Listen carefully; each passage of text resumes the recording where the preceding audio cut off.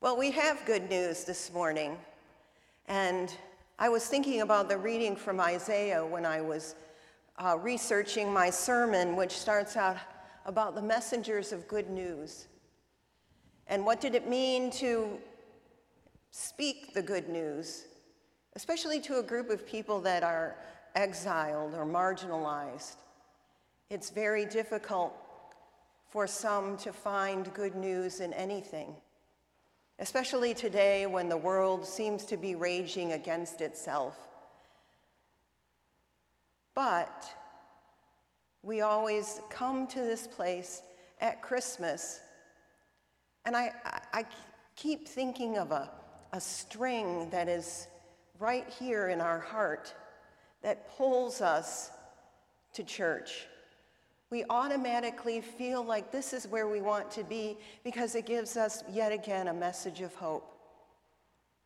We have a poster in our house of the underground in London, and it's called The Lure of the Underground, and it's all these people floating to go down to one of the stations. And that's how I've always felt about people coming to church. It's not something that we can control. It's something that we feel in our bones that we want to do, that we want to be a part of.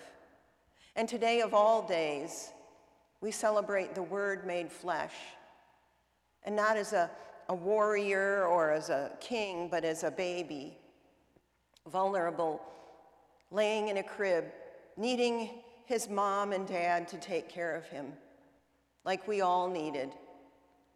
I think it was really clever of God to choose a person to come to earth, his son, as a baby. Because we would all have to take care of the baby. Everyone who has a child realizes that they want someone else to help them, to lend a hand, and I'm sure that Mary felt the same way. Anyone who's ever had a baby or been close to a baby comes into the house, and usually the parent says, "Here, take it." And the baby is thrust into your arms.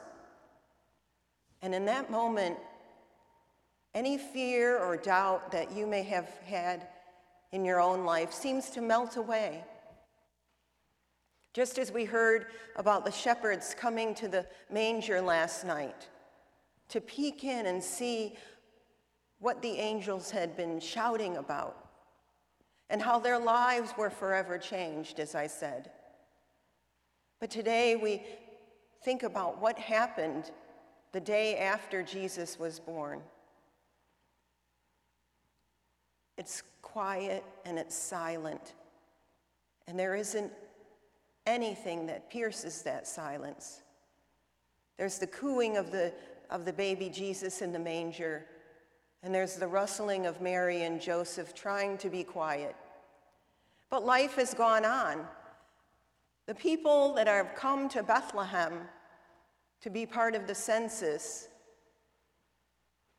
they know nothing about this birth because births were ordinary for most people. Yes, they were filled with fear and trepidation, and also infant mortality and maternal mortality was a real issue, such as it is today. But in that moment, when that child is born, we know that we are changed because of its birth. We know that because Jesus was born on this day, all those thousands of years ago, our lives have been changed forever and changed for good. We are as happy as those shepherds, and we are as quiet and silent as Mary, and we are as dependent upon God as Jesus is dependent on him. All things came into being through him. Everything that we have around us is because of God. And for that we give thanks. And for that we are so grateful that we get to be part of this place in this time.